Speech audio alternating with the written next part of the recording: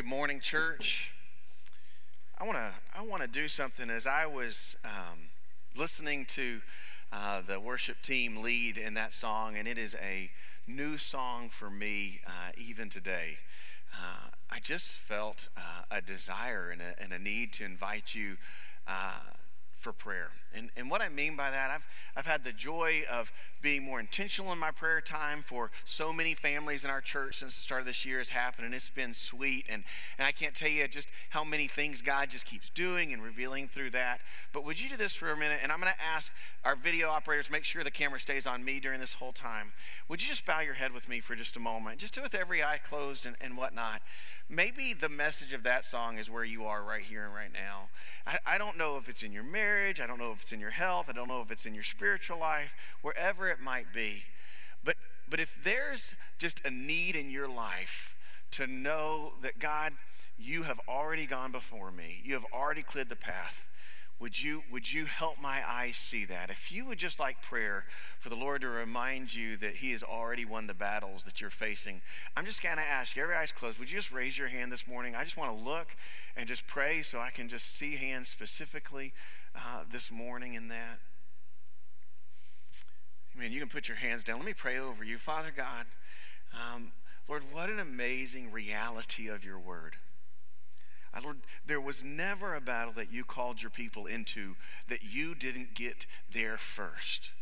Father, the only battles that we have lost in our life are ones where we have run out in front of you and then invited you later to join us after we felt the sting of defeat and pain. And so, Lord, this morning, I just pray for every hand in this room that went up, God. Lord, you know exactly what's going on in their world. You know exactly how they got in the lane that they're in, Lord. You know if you have called them there and what's in front of them.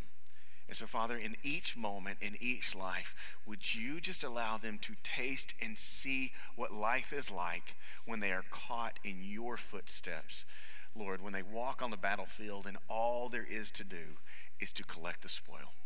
We love you, Jesus, in your name. Amen. Amen.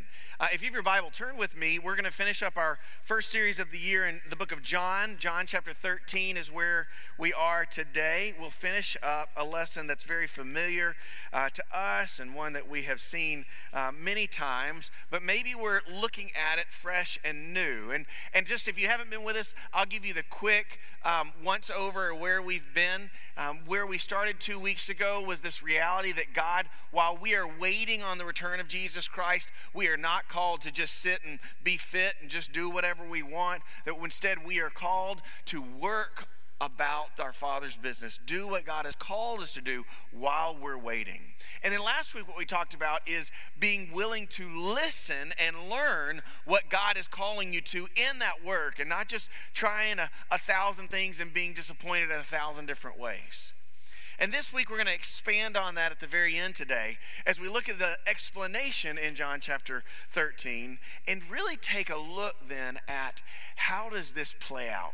How does effective living for Jesus Christ look, and what is my standard? How will I know? We're going to be talking today about John chapter 13, verse 12 through 18 or 20 is where we'll be today. But as we walk through that, we're unpacking an event that happened last week that's pretty earth-shattering, is the washing of the disciples' feet. And we talked about how this was a big deal because this is most likely at the Last Supper. There's not a lot of time with the disciples left. And so he chose this illustration, this living illustration, for a purpose. And what we're going to talk about today is the reason behind it. And I don't want you to guess, because here's why. Sometimes we get a little excited and we think like God is showing you something, or maybe teenagers, your parents are telling you something, and before they give the explanation, you're like, I've got it. You don't even need to teach me anymore. Like, I'm the A-class student. Well, let me ask you a question. I have a couple of patterns. These are real patterns that went in life. And in the first one, I just want you to guess what this patent was for. So it shows up on the screen right here. Let's see. It's a good looking profile, but patent's gonna look great. Can we get it? There it is. I like it. 1982. Who was born when this patent was put out? That's some of us. Yeah, some of you are like, I'm not raising my hand. All right. This is a real patent in the United States. So you know what it is? It's an eating mask for people with low self-control. You lock it in and you give someone you trust the key. Y'all, that's crazy. Right? I mean, I don't love you that much. Could you imagine? That looks like a metal hook shaped to his head. Oh, I mean, I think this was in like every bad horror movie in the 80s probably. I don't know. What a crazy thought. The second one I won't make you guess about, but I'll give a real advertisement as well. This lady's got her hands in water and it's connected to electricity. And what it says is for the morning, there it is. For the morning after, placing the hands in a bowl of electrified water is said by physicians to be a sure cure for headaches. The water is electrified, which by means of a simple apparatus. Y'all, just want you to know, it's true because that's the last thing you'll ever feel. Like it's over. It's done. Like, Lord, could you see the woman's look on that? Can you go back to the picture? I want you to look. I think this is her husband's idea and he put her up to it. Can we go back to that? Like, are you kidding me? Like, awesome. Okay. Listen, so many crazy things in our culture. These things are ridiculous. They are silly, and I picked them for a reason. But I want you to know, quite honestly, seeing the Lord Jesus Christ, Messiah, King of Kings and Lord of Lords, take off his teaching robes, wrap a slave's garment around his waist, pick up a bowl of water, and wash the disciples' feet would have been more earth-shattering than either of those pictures to those men in that room. They wouldn't have known what to thought. They wouldn't have known what to do. Peter got up and he protested last week. Jesus basically said, sit down, son, right? But then today he says, but let me tell you what is going on. So if you have a Bible, look with me in verse 12. Because I want to let the Lord Jesus Christ unpack anything before I say a word. The Bible says it this way. We read verse 12. Let's just read verse 12 through 14 as we get started. And when he had washed their feet, that's Jesus, when he had washed their feet and put on his outer garments, he resumed his place and said to them, do you understand what I have done to you? You call me teacher and Lord, and you are right, for so I am. So there's a foundation to this lesson that Jesus makes sure is understood, and hopefully this will work out. It's kind of this triple A moment for Jesus, right? Where he just has this moment where he acts, and then that action leads to an ask, but before anyone can ask, he gives an answer, right? And this is key because this right here creates the foundation for everything that's going to come after. In fact, I would tell you if this part was stood on its own, it would have been enough. But without this part, the next words, they don't carry weight. They don't have a meaning to them. And so we want to kind of really let this saturate and stick in us just a little bit. Because first of all, his action. Go back to verse 12. Look at the action that Jesus does before he says a word of instruction. Verse 12.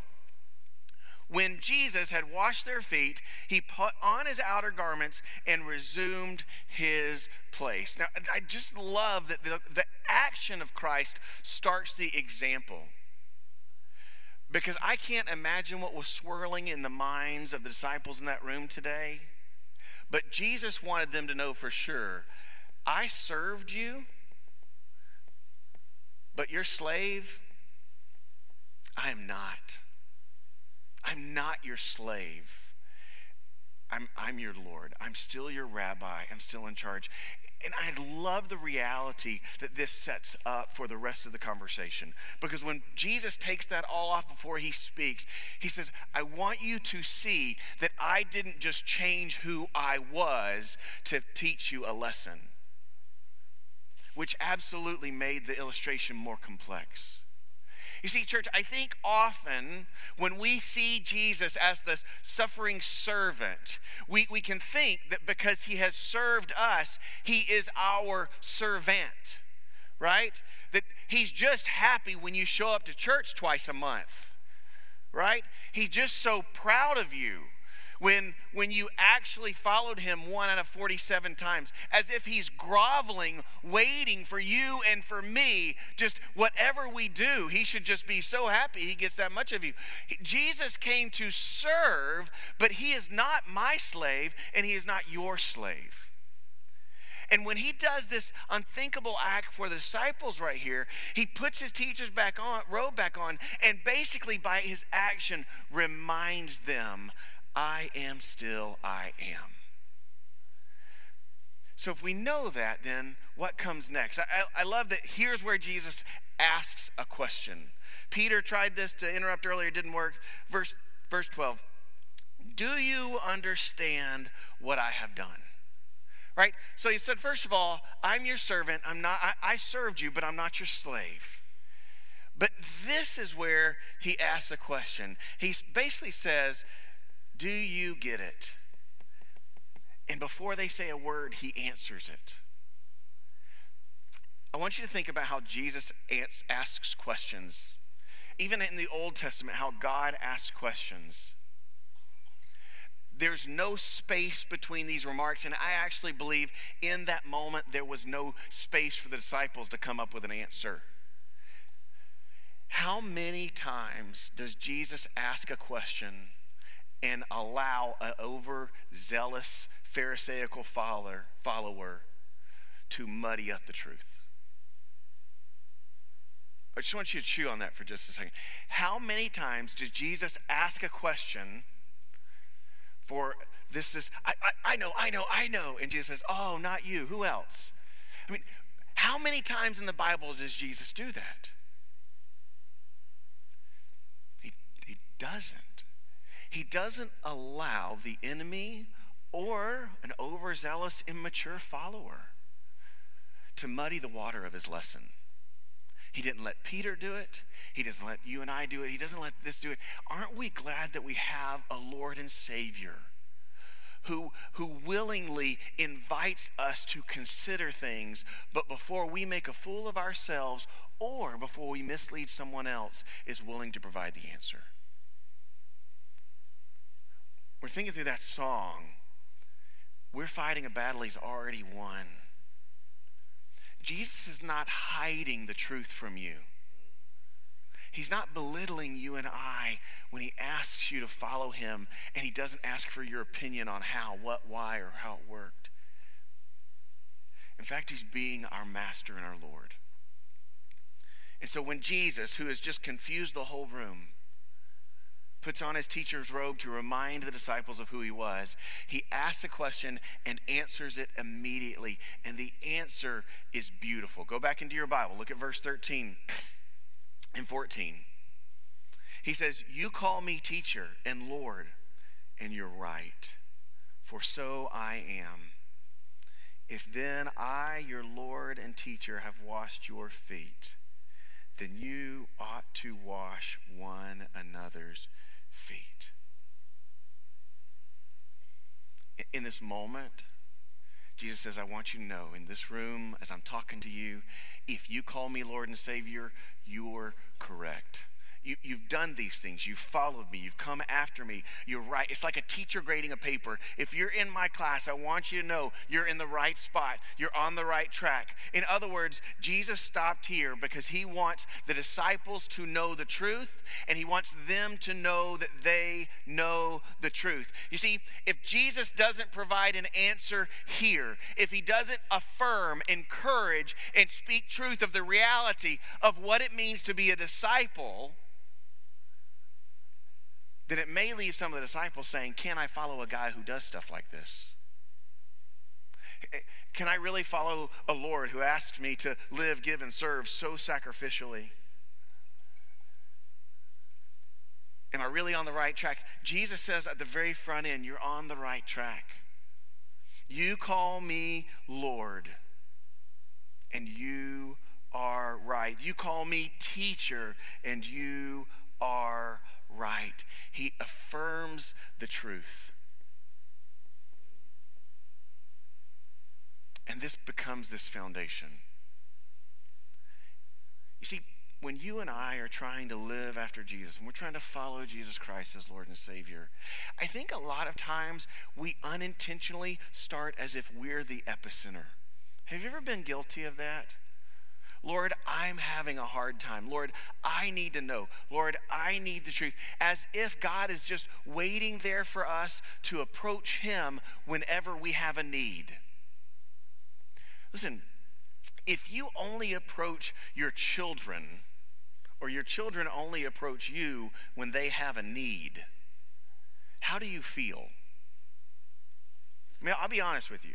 If my children, I have teenagers, if you don't know, we have an 18 and 21-year-old, if they only called me or talked to me when they needed something, I wouldn't be like, I've been waiting for you to call and ask me for $100. Thank you.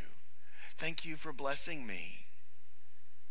Oh, you're having a hard time with friends. Well, I'm glad you called. It's been 6 months, but I knew this day would come. Like, I felt worthy the whole time. Of course not. You see, because in a relationship, especially a father to a child, the epicenter doesn't lie in the whims of the child. And so if you and I want to know what it's like to live and to give and to serve sacrificially, if we want to know what it's like to work while we're waiting, and we're going to be willing to listen, then here's what we have to know. We have to believe that the truth, the clear truth to every question, to every battle, to every hurdle lies in the one we rightly call Lord and Savior. Not in your buddy, not in your friends, not in your Reddit group or Facebook group. It surely doesn't, it's not in Washington. I'm sorry to disappoint you. But it lies in the Lord Jesus Christ, and don't doubt that. Don't become distracted by your lack of understanding, because he'll take you there. But it starts and it ends with him. If I were to draw this differently, I would tell you it always points back to Jesus. Anytime he acts, anytime he asks, and anytime he answers. Why? Because John chapter 14 says that he is the truth. Now here's what I want you to know before we go a step further. Jesus says, you call me Lord and you call me teacher, and you are right. Skip down to verse 18 and we'll come back and fill in the rest in just a second. In verse 18, this is what Jesus says. I'm not speaking to all of you. I know whom I've chosen, but the scripture will be fulfilled. Here's what I want you to know. The lessons of Christ without the foundation of his lordship in your life have no purpose, value, joy for your life. They don't yield fruit. Because the reality is, if he's not your Lord, it doesn't matter how many good things you do. It doesn't matter how many checkbox. You could be a morally better person than anyone you've ever met. But without this foundation, then what he has in store for his disciples will not be yours. So before we go any further in this, I just want you to pause with me. If you need to close your eyes, you can close your eyes. If you don't need to, it's fine. But I just want you to have a moment with the Lord. I just want you to say, Lord, or Jesus, are you my Lord and teacher? If the answer is no, and your spirit doesn't testify in that, then as you listen to the rest of the sermon, I want you to see the sweetness of God made flesh. Because everything points back to the opening of who he is. Father God, right now, Lord, in this room, there is no man or woman that knows their own, another man or woman's spirit, but we know our own. So, Father God, if we have been trying to please you or obtain your blessing without embracing the truth, that you are our Lord and Savior. Right now, God, I pray that you would allow lips and hearts to confess and repent. Lord, so they may know your truth. Lord, that you might set people free. And for those, Lord, in this room whose spirits testify, yes, Lord, would you unpack the joy of this action, this life-changing action for us today. In Jesus' name, amen. After Jesus establishes this, he really gives us a better picture. He wants us to know what happened. And I don't know about you or me, but I would tell you these statements that we make, if, then. Have you ever used one of these statements? Right? If you clean your room, then you can go out with your friends. Right? If you do the dishes, honey, I'm talking to you men, when I get back home, I'm going to be in a great mood. Do I need to say that again, ladies? You follow me? Right? If you decide stop signs are optional, then you're going to owe the government money. Right? These if-then statements are real. And so I want you to know, Jesus makes an incredible if-then statement, all talking about what they've seen. Not just the washing of the feet, but who he is as Lord of their life and master, his confrontation with Peter and all of these things. And this right here just becomes this foundation for sacrificial living, giving, and serving, and the joy in it. Verse 14 through 16. If I then, your Lord and teacher, have washed your feet, you also ought to wash one another's feet. For I have given you an example that you also should do, just as I have done to you. Truly, truly, I say to you, a servant is not greater than their master. So here's the if. Jesus says, if you believe everything I just said, if you have confessed me as your Lord and your teacher, then he used this word, and in mine, it's ought, right? Does anyone have a different word than that? Does anyone see the word obligated in there? This word obligated, I like it because it carries O-B-L-I-G-A-T. Sorry, y'all. Obligated.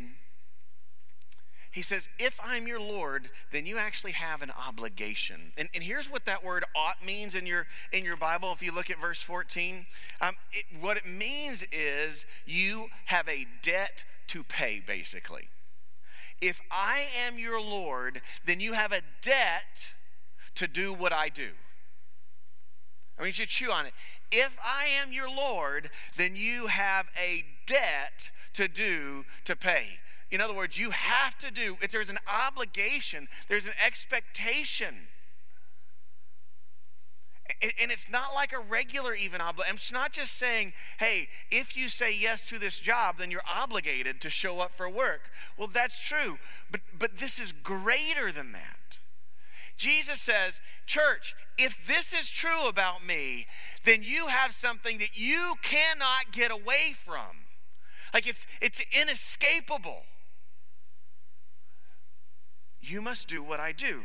In fact, I would tell you this reality, it not only runs through the whole of Scripture, but it is steeped in the need and the purpose of the church, why we gather the disciples of Christ Jesus. Listen to what Paul says. And every time it's the same word, obligated, even though your translation may tweak it. Romans 15:1.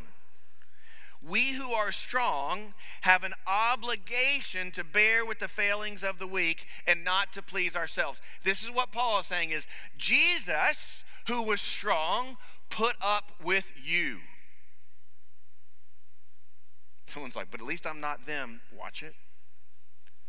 Jesus put up with you. You are obligated to those who are brothers and sisters in Christ. You're obligated to put their needs before your own. It's not a request. It's a command. 2 Thessalonians 1:3. We ought, obligated, We ought always to give thanks to God for you, brothers, as right, because your faith is growing abundantly, and the love of every one of you for another is increasing. Here's what Paul is saying is, I have an obligation to encourage my brothers and sisters in Christ when they are maturing and growing and running hard after Jesus. I have an obligation to praise God for that. Not to be jealous, not to wish you had what they had. You have an obligation to give thanks to God that other people are growing strong in him. 1 John 4:11, beloved, if God so loved us, we are obligated to love one another. But God, you know that person? He's like, have you met Peter? They're really hard to love. They drive me nuts. John, who walked with Christ, who was there when he said this, the reality of the obligation to follow in the footsteps of the pastor or the master was so great that he says, we are obligated to love one another. 3 John in chapter 8 or verse 8. We are obligated to support people that would be fellow workers with them. We're not obligated just to sit on the sidelines and say, man, y'all are doing great work. Good job. We're obligated to support them, to get behind them, to run with them, to assist them, to help them out. And then Luke, when Jesus gives an example, says, so you also, when you have done all that you were commanded, say, we are unworthy servants, for we have only done what was our what? Obligation. You see, here's what Jesus says in this moment. There is no worse thing that Jesus could have done in the minds of the disciples and still have been clean than to get up from the table, take off his garments, his outer garments, and put on a towel and wash their dirty feet. That was the lowest of the low. It's the worst thing that they could imagine even ever being done. And Jesus says, you listen, this is how far I will go to show you the love of the Lord and teach you the truth of my Father. If I'm going to this level to show you not my will but God's be done, then church, you and I have an obligation to say, Lord Jesus, whatever you want. We can't mess up freedom. You see, you and I have been set free in Christ, not from him. We think that freedom means from. And to a degree it is, but that's such a small worldly word.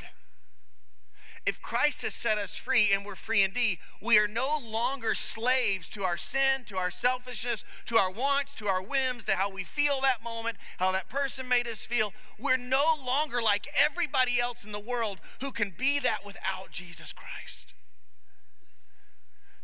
But Christ has set you free from sin. And that freedom isn't to be your own deity. It's freedom to live in him. So when you work while you wait, when you listen and learn, here's what you're going to hear, and it's going to be just right for each moment. It's going to be the right mercy for every day. It's going to be the discipline of love that comes from the Lord, from those he cares about. If I am your Lord, stop making excuses for behaving badly, for critiquing and criticizing one another. If I am your Lord,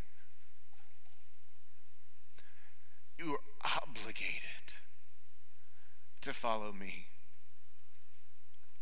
I read verse 16.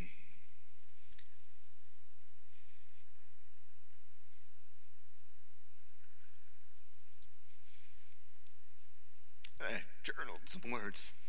So read with me verse 16 and I'll catch myself. Truly, truly, I say to you,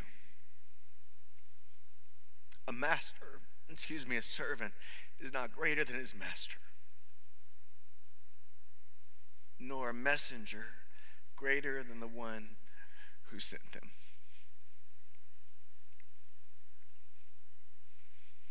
And I scribbled down,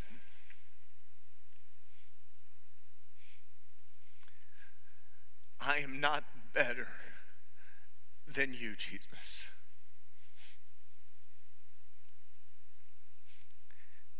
If there was nothing too humbling for you to do, then there is nothing beneath me as I follow in your footsteps. There is no person too stained from sin. There is no act that can't be forgiven. There is no duty, there's no calling. There's no reason to complain to you because I am not better than you. So if lowliness and humility was how you carried out the Father's will, then Lord, nothing is beneath me when you call me to do it.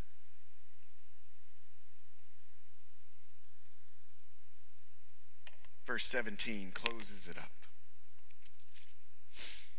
After Jesus asks and answers his own question, verse 17, he says, if you know these things, then blessed are you if you do them.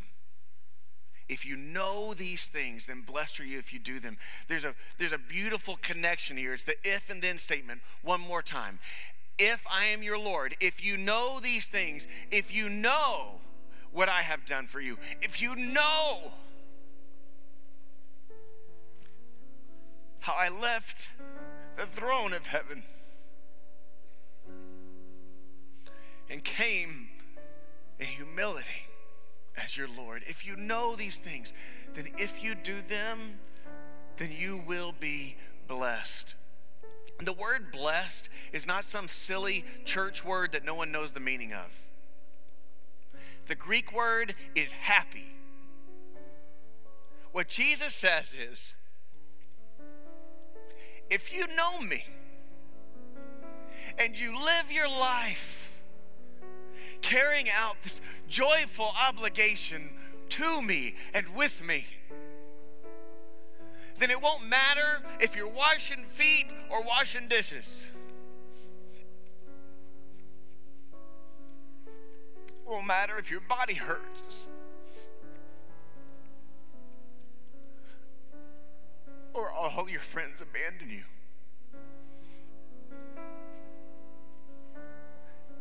Because you'll know my happiness.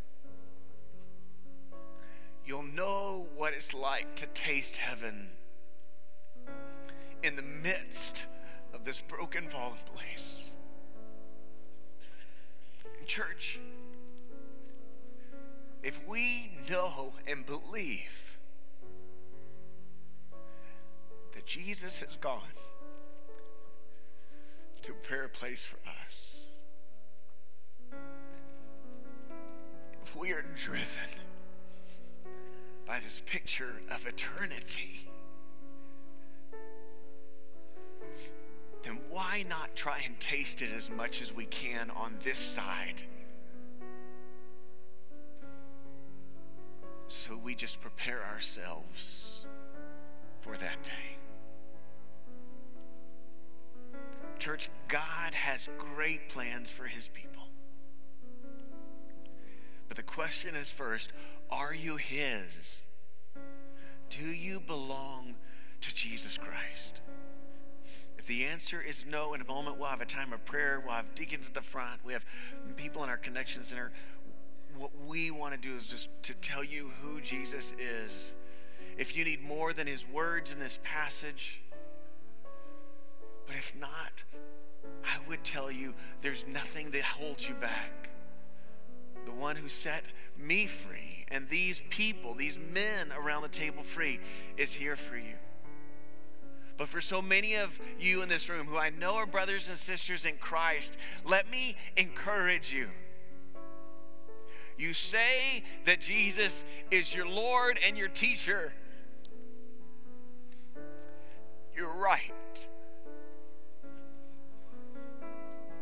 You didn't miss it. And that reality means that you are obligated to walk in his footsteps, to delight in what he delights in, and to eat from his table. Let's pray together.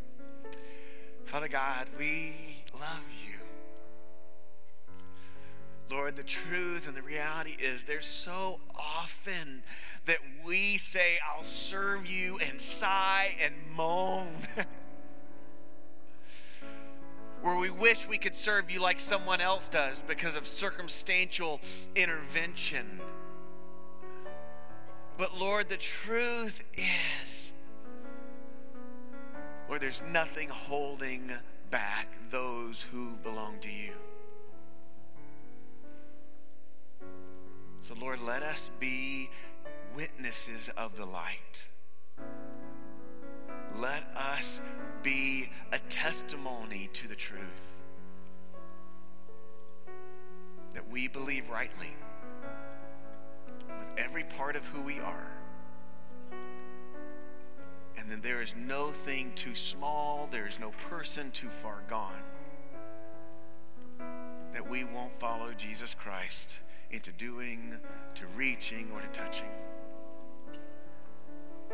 And the reality is, it's a little selfish, because we know that the more we follow you, God, the happier, the more fortunate of a life we will delight in. In Jesus' name.